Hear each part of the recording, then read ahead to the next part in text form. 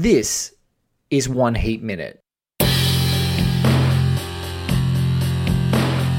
Drop of a hat, these guys will rock and roll. What's your name? Wayne Grove. Look like gangbangers, working the local 7-Eleven. Robbery, homicides, take it. Give me all you got! Listen. Give me all you got! I do what I do best. I take scores. You do what you do best. Trying to stop guys like me. A podcast dedicated to all 170 minutes of Michael Mann's LA crime opus Heat, 1 minute at a time. Ladies and gentlemen, welcome back to One Heat Minute. I'm your host, Blake Howard, and joining me today for the 129th minute of Michael Mann's 1995 crime opus, Michael Mann's 1995 Symphony of Damaged Masculinity, according to Bobby Roberts. Michael Mann's 1995 incredible opus is a man who is not a professional film critic, but is an online film blogger who reached out, as many of the people do as part of this show, and is familiar with some of our great folk who've been on the show before: Sam McCosh, Tom Clift, Andy Buckle, all Aussie great critics, and is a self-confessed, this almost didn't get him a Guernsey on the show, a self-professed black hat apologist. He and Bill Gabiri share that in common. He's a writer behind the blog Public Transportation Snob. His name is Mr. Dan Heaton. Dan, welcome to One Heat Minute. Oh, thank you so much. You know, I just keep finding myself writing about Black Hat. Like I wrote, I think 3 2,000 word articles about it. And I don't even know why. I just it's one of those movies that its flaws kind of inspire me to just keep digging further. Look, and what I would say to you is, after I did as an undergrad, as a postgrad, I did what began as like 130,000 word thesis that ended up getting synthesized into about 80,000 word thesis on the work of Michael Mann. And then since then I've podcasted, this is all prior to One Heat Minute. I've podcasted about Heat, I've written about Heat, I've watched Heat, I've talked about it to everyone who'll listen to me about what my favorite movie of all time is. And it was only that this podcast was my way of finally being able to contend with this piece of art that was inciting inspiration and such passion that I feel like I'm actually able to exercise like every feeling I have about this movie. So I think if that's a great piece of art that it keeps making you go back, as a person who's not a massive fan of Black Hat, but I just like to cheekily tease everyone, usually because people who listen to this podcast are Mann lovers and Black Hat apologists, and I don't think it's uninteresting. I just don't think it's great. And there's a difference between a Michael Mann movie that's not so great, because it always invariably has amazing, interesting things to say in my mind, and people who are like, no, it's like his best movie. And I just go, stop. Like, there's at least 6 in front of it, so we can just stop right there. Well, I don't want to go that far, because I would say it's probably, for me, it's behind a lot of the greats. It's behind Ali and The Insider and Heat and Collateral. So I don't want to go out as the guy who it's his favorite one. It just intrigues me so much, and I feel like it came and went from the theaters. And I know it wasn't even in the theaters in a lot of places, but here I remember seeing it in the theater. Not in Australia, when it's got an Australian superstar as the lead actor. Like, Chris Hemsworth is Australia's most famous personality right now. Maybe Hugh Jackman is close, but like the pervasiveness of the Avengers and Hemsworth's a monster star. Didn't get released in those. Yeah, so I don't think I'm going to be doing a full-on minute-by-minute podcast about Black Hat, but I will hope you say do. I'll be a guest if you ever do it. I'll be a guest. I don't think it would get the same attention and level of guest as Heat, but I think it has a lot of cool stuff, and a lot of it connects to a lot of Michael Mann's career. So it's a lot of fun to dig into something that hasn't gotten as much attention, for sure. Great. Well, look, Dan and I, you guys know the drill. You know the discipline. Dan and I are going to check out the 129th minute of Michael Mann's 1995 crime opus. A really gloriously shot moment and a reaction shot. The whole preceding minute that you would have heard, a really great episode with Brendan Hodges, film critic who's on sabbatical. I demanded in the last episode to be off sabbatical because of his insight. Would unpack the preceding tension of this scene. Neil is this caged animal coming through and sort of trying to flex and gain control of a situation, and Edie as someone who's been consuming a 24-hour news cycle and is just completely obliterated with shock that this is the guy that she's fallen for, and this is what he's capable of. And this is a very iconic scene. I'm looking forward to watching it with Dan right now. You guys can listen along, and then Dan and I are going to come back and unpack it for you.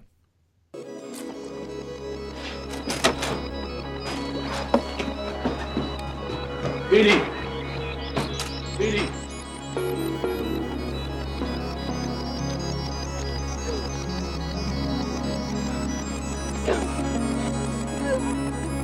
Why did you do this to me?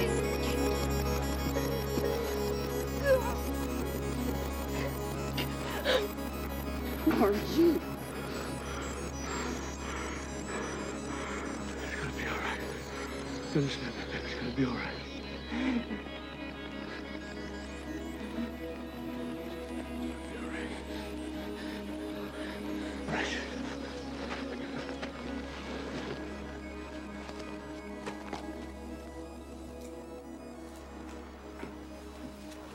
This is my office address, level D, slot 18. Man, I was gripped by that.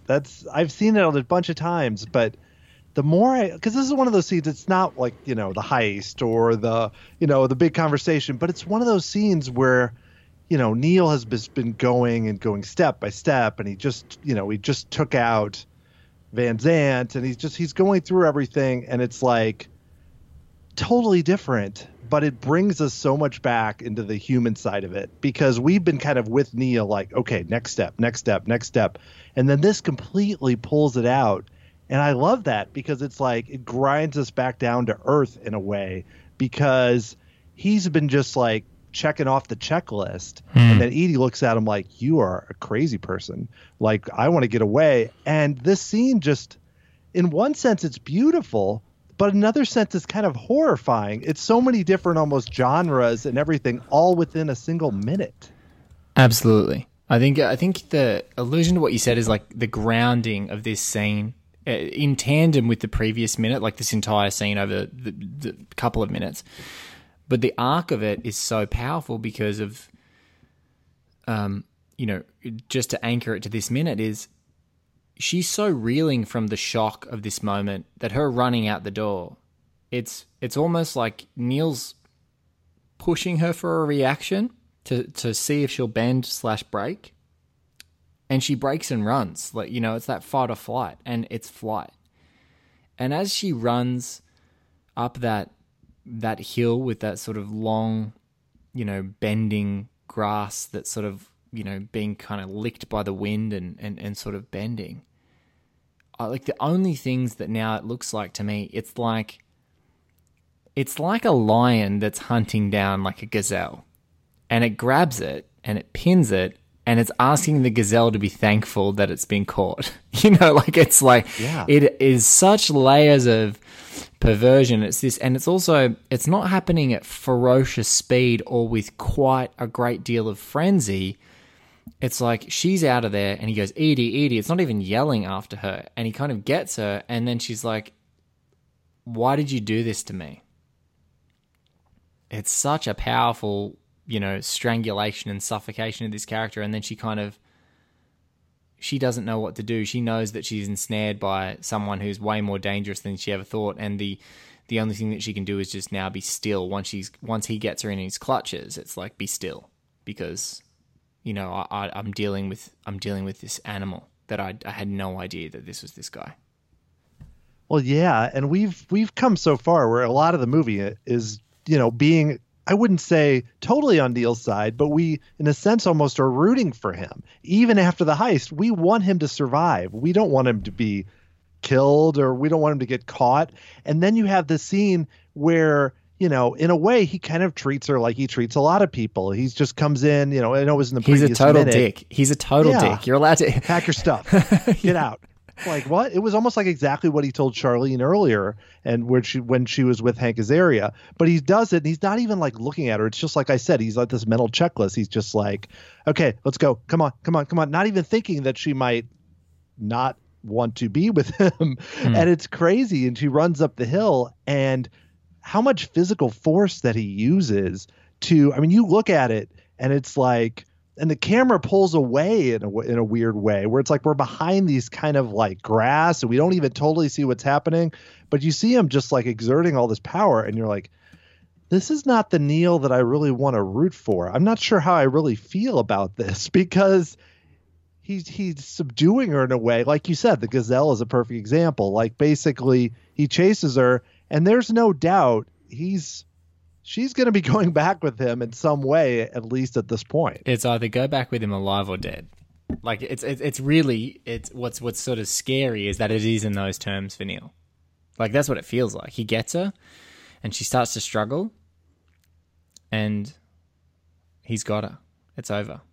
In the previous minute, if this is your first episode of One Heat Minute, sometimes I have to actually think about this, Dan. If this is your first episode of One Heat Minute, welcome. You only have 128 episodes to catch up on.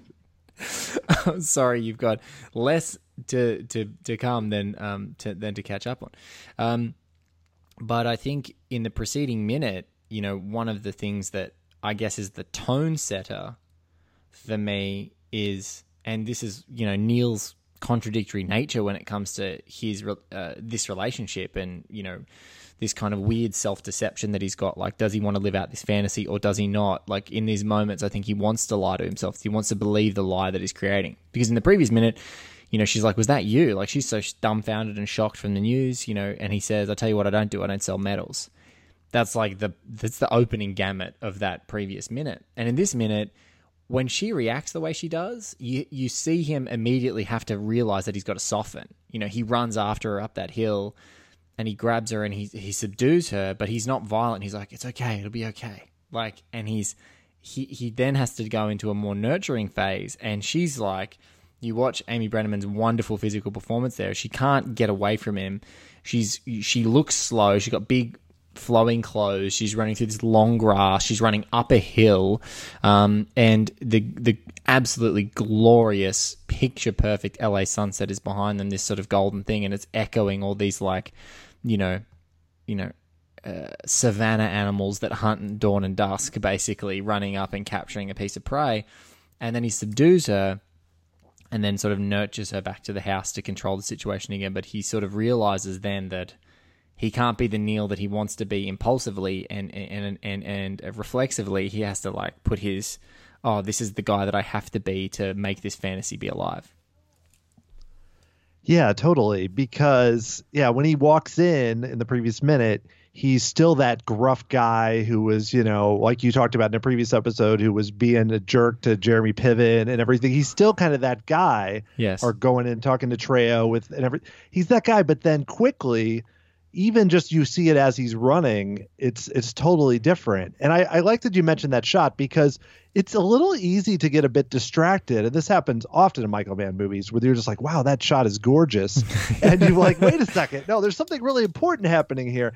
But again, it's also the way the camera does it, because the camera starts out, they run up and it's very close to them, but then it pulls further back and we're looking at the sunset and we're seeing them down there. And we have this kind of odd view. And I think it's gorgeous, but also it gives you these kind of conflicting feelings, because there's a way to shoot that exact same thing like a B-grade horror movie where basically he's chasing after. It's like, like a TV movie where this woman marries someone and finds out he's really a criminal or something, and it's done in this kind of horrifying way. But this isn't that way at all. It's kind of the music. It's kind of, it has that nighttime in LA. It's very beautiful. So while it's almost like you have to dig, this isn't something, the first time you go through, you're like, oh yeah, this is good. And when you watch it a few more times, again, like we've talked about, he's softening, but he is still, he still subdues her, brings her inside. And when she's sitting there in the chair at the very end of the minute, she looks like she went through some serious trauma.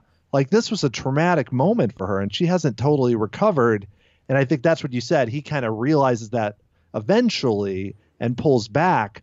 But, you know, he comes in and does not anticipate that he's putting her through that trauma. But that's Neil. That's what he's doing right now. I don't know if he anticipates it, Dan. I agree with you. I don't know if he anticipates it as much as he doesn't care. Like, that's where you kind of get to almost to the vein of his, like, what he actually is, which is like a true sociopath. In that moment, she just needs to be compliant for him. And when he realizes that he hurts her, and then he kind of almost sees in her fear a reflection of himself that isn't living this fantasy life that he's been enjoying seeing in her eyes in other parts of the movie, he then has to withdraw and take a different tact on it. And I think it's reminiscent. You know, you did the call out about the horror movie thing. It reminds me of like classic horror, though. Like classical, I don't know, kind of Creature from the Black Lagoon is an example, because it's slowed. It's a scene that unfolds without that same relentless pace or fearful pace. You know, it's like the fact that it's going up a hill and then him embracing her, it doesn't, and the thrashing doesn't feel crazy because obviously she's not as strong as him. So the thrashing's not like, she's just consumed. He grabs her and he's like a boa constrictor. He just grabs her and she can't move. And so there's like the fact that it unfolds in this like languid way. You could sort of, if you turn this into a black and white film and added an intertitle, like it would be a 1930s horror movie of like a guy that pursues a woman up a hill and grabs her and then restrains her and takes her back to the house. But yeah, that's the feeling that I get when I keep watching it. And I think this beautiful, ethereal sort of electronic tinkering of like notes that is happening in your ear as this glorious sunset happens. It's like, you know, it's that 30s horror, and then there's also that beautiful sunset coming to, you know, to put Neil in the cold light of day. Yeah, that's a great example, because you think about, more recent thrillers and such, it'd be more, you know, people are in their house and glass is breaking and things, you know, ferocious being grabbed. Screaming. Yeah, this is not that at all. One, because of the way it's shot. Like you said, it's gorgeously shot, and I never get a sense really that she's going to die or is in any real, like, you know, it's more as you think back to what's really happening when you watch it and you're like, okay, there's a real danger there. Like you brought up, it's like, he isn't like, he's not going to just be like, she runs out and he's like, okay, I guess this relationship over. No, he's got to be in control. He's got to be in control of everything. That wouldn't be as exciting for the movie either. It is, but you're right. It's like that thing that happens in Reflection. You have this weird, like, different appreciation for it, that when Neil actually grabs her, you're still kind of on his side. You're like, oh no, don't run away. We don't want Neil to have to kill this person. Like, he doesn't want to hurt you. We want Neil to live his fantasy, please. It's a great wrinkle in our own kind of twisted morality as we're following this movie, that we're just okay with him snatching this woman back and taking her under duress back to her house. Well, it's so much a testament to Robert De Niro's performance and just the way that, you know, Michael Mann presents him, because in a way, like, the more I think about it, I think your podcast has done a good job making me think about it. The more I think about, like you mentioned, he's a sociopath. But I mean, I've plenty of times I've watched this movie, especially, I mean, I'm looking ahead, but when he makes a big decision near the end and it causes him, you know, causes his ending, I think, wow, you know, that's really heartbreaking what he did. That feels so bad. And in a sense, if it was a normal character, I'd be like, they shot a bunch of policemen and killed people and stole money. But like, you're so on board with this guy that, you know, and a plus two, you have people like Van Zandt and Wayne Grown, everyone who are worse. So you're like, oh, I'm on board with him. But in a way, it's like, the more you think about it, you're like, yeah, like you said, he cares about her as this like idea or something. 'Cause like, even the way he describes to Vincent, I've got a woman. It's like this idea he's got something to live for. There's something. I've got a woman. And Vincent's, you know, in their way, they don't get to sort of directly contend with it like in the previous scene and then what has caused this conflict for the run up the hill. But Vincent's like, what do you tell her? I tell her I'm a salesman. And he's like, that's pretty vacant, no? It's like, it is what it is. Like, that. This is the guy that we're dealing with. It is what it is. If not, we better go do something else, pal. Like, this is the game. Her concerns or vacant or my emotional connection with her is secondary to my profession. is what he's saying in that scene, and we're seeing it play out here. And him having to like completely pivot when it doesn't work. So what do you think about this though? Because the whole idea that he's had of, you know, you got to be able to drop everything when the heat's around the corner, 30 seconds flat. Yes. In theory, he should just leave. He shouldn't even involve her. But do you think, I mean, is he basically, if she said, I won't leave, I'm staying in LA, is she a loose end he has to remove? Or is he going to let her do that? Or is it either, even though he says later, I'll go, you know, you can come with me or whatever. But given his thought, he shouldn't even come back. He should completely leave without her. But then would she be a loose end that would be a problem? Well, you know, there's so many times in this movie, Dan, and I'll just go back. I think it was the first time that the lovely Bill Beery joined me on this show, episode 92. And he said something that I'd been thinking about. He articulated something that I've been thinking about watching this movie for many years, is that De Niro's character, Neil McCauley, says, and educates Chris and has a mantra and has a philosophy and has a moral code and has a work ethic that he just imposes on his people around him, right? So one of that is, you know, in 30 seconds flat, if you spot the heat around a corner, you've got to be able to drop everything and get the hell out of here. This guy sat in front of the heat at a cafe and had a personal conversation about a relationship, and he didn't leave. Do you know what I'm saying? Like, the heat was around the corner. They know the heat's around the corner. They know the heat is there. And so I think it's this weird, it's Neil's hubris, is that we are enamored, I feel like, as an audience member, we as people who love this movie are enamored with his philosophy, and we're enamored with his code, and the artfulness of Michael Mann's script is that in every, you know, and his aspiration, and I think the film lives this aspiration, was that every single time that De Niro or Hannah De Niro or Pacino, so Vincent Hanna and Neil McCauley, McCauley and Hannah rather, are on screen, we're with whoever's on screen.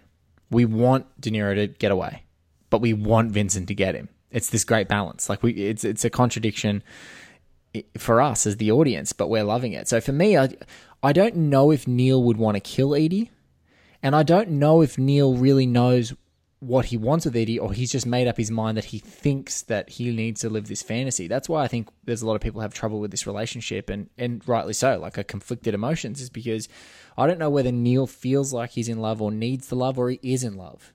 Because you can be totally in love with someone and have that totally clash with what your professional aspirations are and realize that they're incongruous too late.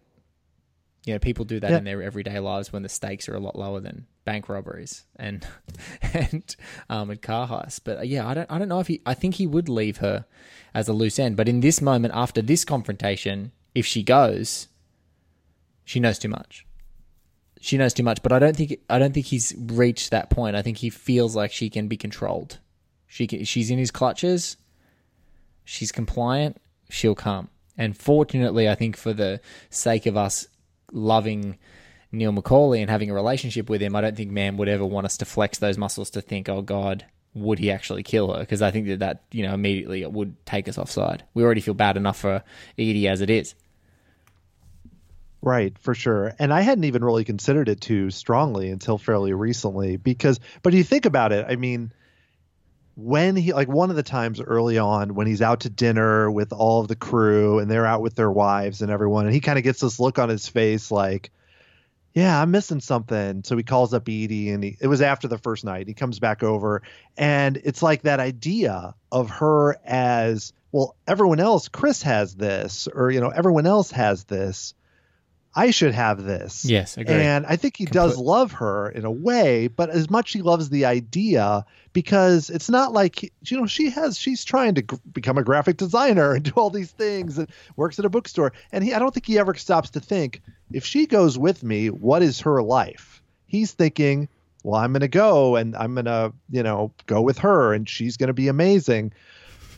Yeah. But it's all under his control. It's all his idea. It's not both of them. Yeah, idea is not an interesting contrast. Idea is not reality, right? That's so great. And like, just let's call back. This is another thing I like to talk about, Dan. I think it's great to recontextualize every now and then, and I think that Heat is this wonderful like concertina of mirroring things that happen throughout. Mirrored lines, great contrasting choices, great conversations.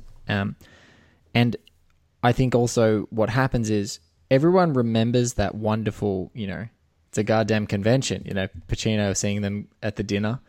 And they remember Neil looking across the table and looking at the families, looking at Michael and Elaine, and looking at Trejo and Anna, and looking at Chris and Charlene, and sort of having a little pang of regret and that he's missing something, he's missing life. And then you only have to cast your mind back. What's the immediate scene we see before that? We see Neil confront Charlene about having an affair. Clean up, go home. Like, that scene almost to a T is before that. So what's Neil really looking at? Neil in that convention scene, in my mind, is looking at a fantasy. He's looking at an orchestration. He's looking at control.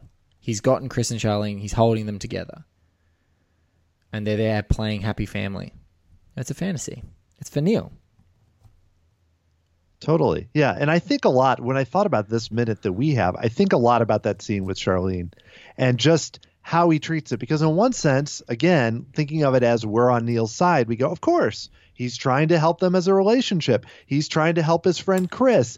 But the way he does it, I mean, he doesn't, he doesn't threaten her or anything. But the way he does it, she doesn't really, it's kind of like how he is with Edie later. It's like, he's like, you're going to give him one more chance. If you don't, he gives her an offer she can't refuse. Chance. You will give him the chance. Yeah, pack your stuff, go home. Pack your stuff, go home. He says it over and over. It's like the same thing with control. It's in a sense, he's trying to control, like you said. He keeps them together. And I didn't even think about the fact, then afterwards you see them smiling and everything's okay. But it's not like everything's okay at all. They probably went home and had an argument or something. I mean, we didn't see that, so I don't want to make assumptions. But the idea is that Neil, I think it's okay. I think it's okay to make assumptions, though, Dan. Control.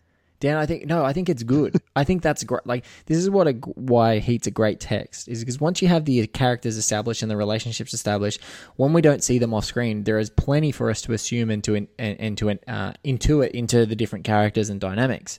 So when things don't make sense, it's great to still leave that question mark. I think that's the beauty and the ambivalence of the overall script, is like, and the architecture of all the characters. It's like, Charlene and Chris probably went home and had a fight or had that conversation, that conciliatory conversation that couples sometimes have when they have a fight, and they go, all right, we've just got to go to dinner, and we can deal with this later. Put on a happy face, all right, family dinner. And then they go out. And here they have to put on a happy face. And like you said, Neil's the architect of that control. And right now, like, this final frame that leads into the 2 hours and 10 minutes, 130th minute of this movie is, it's a stark contrast from the romance of A Sea of Lights, and it's a stark contrast from like this savannah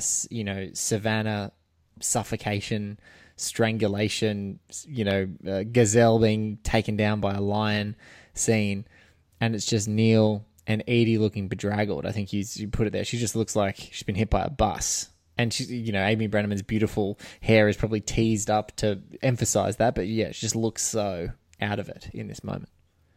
Yeah, and it makes me think of, the famous story where Amy Brenneman was like, I don't like this movie. It's too bloody. It's going to do the whole thing and Michael Mann's like, well, you're perfect for that. But really she is, because this movie needs that. I mean, in one sense, you can look at the movie and say, well, Edie, she's not, she doesn't have as many big scenes as Charlene, and she's kind of off in the side, and obviously Mann generally focuses on the male characters, but Edie's really important to this movie because deeply she reminds us, she puts a mirror on Neil, and basically we look at Neil and go, oh yeah, we still admire how professional he is and his mantra, and he's pretty cool, but we look at him and we go, yeah, that's it. That look in her face, it's actually in the previous minute, but right when she runs out the door, that look in her face is like pure horror. And also it's how most regular people would look. And so we need that regular person, but yeah, she's getting away in Neil's plans though a little bit, but we need it. We and can you imagine, like, just thinking, because, Michael Mann is a guy who absolutely, jam packs, extra detail, like, ancillary detail into the preparation of the performers that he's dealing with and into some scenes, and you're richly sort of engaged in a particular scene. And in this scene, 1995, you're an American. 95 is like the birth of 24-hour news cycle. That's to coincide with the O.J. Simpson case and also the O.J. Simpson chase. It's like it triggered this 24-hour live news cycle. So can you imagine the magnitude of that happening? And then sitting there, essentially she sat there since, let's say, I don't know, she finished work. So from 5 p.m. to almost 3 or 4 a.m. as the sun is rising, she's sat there and watched 24-hour news cycle about the cops hunting down these crooks, and they're still on the run, and there's another death in connection with this. Can you imagine just the news cycle that she's had to sit there and watch with the guy that she's just been sleeping with, and what that would be doing to your head while you were sitting there by yourself? She was probably thinking the whole time, he's going to come here and kill me. Yeah, it's crazy. And instead he comes in and is the most nonchalant, all he mentions is that his friend died. She's a prop. She's basically barely there. He's not. It's harsh, but probably a fair. I don't mean that in terms of the movie or Michael Mann. I just mean for Neil, because he's coming in as basically, he's thinking about his friend dying. He's thinking about being betrayed because now he knows that it was Waingro, and is not thinking, and plus being a sociopath, does not completely understand how most people might react to what he's doing. He just doesn't see it. That's just crazy. Crazy. I brought you down here. It's like, I think that is so important.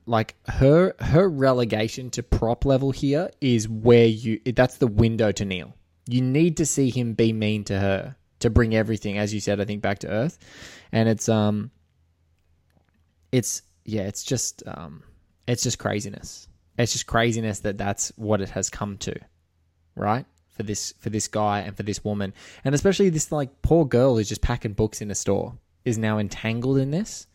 And yeah, there's a callousness that's on display here, but it's from the minute that he walks in the door to when he starts this comforting thing, it's really only 120 seconds, right? Less. Yeah. And how loaded is this interaction, and how important is it for the way that we continue to have a conflicted relationship for Neil for the rest of the movie? We know this is a guy who will compromise himself and make bad decisions, and I think as those decisions have greater magnitude, following, hunting down Waingro incorrectly, still trying to control Chris from beyond, not just taking the outs that Nate is orchestrating and lining up for him to get out. There's just all these things that are leading to the next thing, to the next thing, to the next thing, that it just starts to, it starts to snowball. Yeah. And it's conflicted as viewers. We're conflicted because I think of it after the heist. I look at it, a strong part of me is like, yes, I want to see him get Van Zandt. I want to see him take out Waingro. Agreed. I want to see him get out. You totally, when he goes and gets Waingro, you're like, yes. But in a sense, you're like, no, don't. But then you think of that though. That's his perspective. That's our perspective. Where does Edie fit in all that? She's he still has this idea of, we're going to go and we're going to fly away and we're going to have this idyllic life. But that's not front and center. He's got all these other things going on. That's the thing after all these other things. And we're conflicted because what does that mean for her? I know that she may be she'll be tormented by this for a while, but if she had gone with him, I don't know. That's like you mentioned all the other layers of the text. I think about that a lot. What is the alternate universe where whatever, she's okay with it or with something? I mean, we're getting way beyond this minute, but I just try to, I don't want to, because I know you're going to have a great conversation when we get to the point when he makes that decision. But I just think about her and all the different ways this could have gone. And like you said, if he was gruff to her the first time when they were in the diner and she tried to talk to him, and in a weird way, I mean, I like the relationship in some ways, but it's like she should have just stepped away when he rebuffed her at the beginning. It's so weird to think about backwards. And And I think you're right. That's one thing that we haven't addressed in this minute, which I think is perfect. So thank you so much for reminding me, is Edie has kind of seen Neil be up and down, right? So even in a small way, in a microcosm of like guy who's completely hostile to someone wanting to approach him.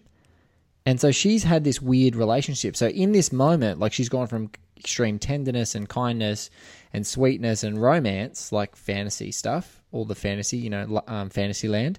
And then coming into, more harsh reality of him, a salesman, he's a bit emotionally distant, he's this, he's that. And so when the revelations pile on, it probably helps her understand all of that weird emotion, the hostility, why he'd be like, why do you want to know why I'm reading a book on metals? Like all that stuff's probably going through her head. Like she's probably hearing all those things again and again and again and going, oh my God, like this is why this guy was so cagey. This is what's happening.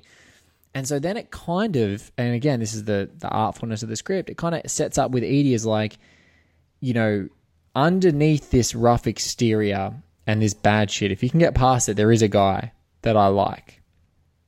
Which is when we come to that minute, there's a wonderful exchange where he's sort of bargaining with her to go with him. Because right now he's just sort of calming the situation down so she doesn't run away and contact the police and reveal where he is. He's utilizing her space as a hideout because no one knows about him and Edie's relationship. No one knows where he could be. So from a real practical perspective, he's using her. He's not going back to his home in Malibu because that the cops might know where he lives. And so I think that's a great point, is like she still has this inclination in this romance that underneath this gruff and exterior that this guy genuinely loves her and they want to get away together.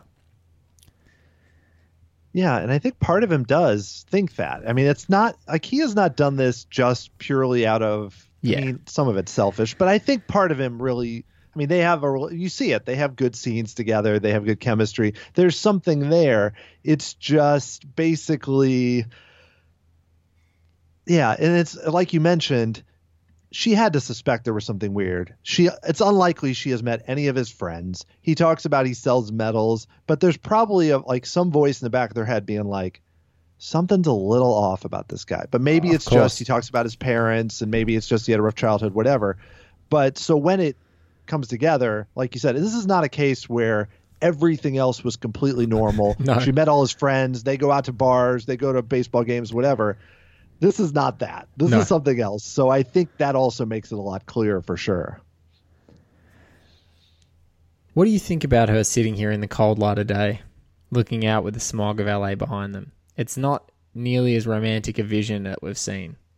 That's a stark contrast to me. What do you think? What do you feel like with that, Dan? Because one thing I notice here is like this is one of the very rare moments that we're in like the blinding glare of LA morning and day. There's been lots of other very artfully constructed ways that we see LA and, beautiful evenings and the gorgeous cool nights and cold evenings for heists or, and in the cold, harsh light of day with, in the morning heists, I guess, at the beginning of the film. But this is like the next time that you really see the cold light of day and the glare and this sort of lack of romance is here just sort of punctuating this scene.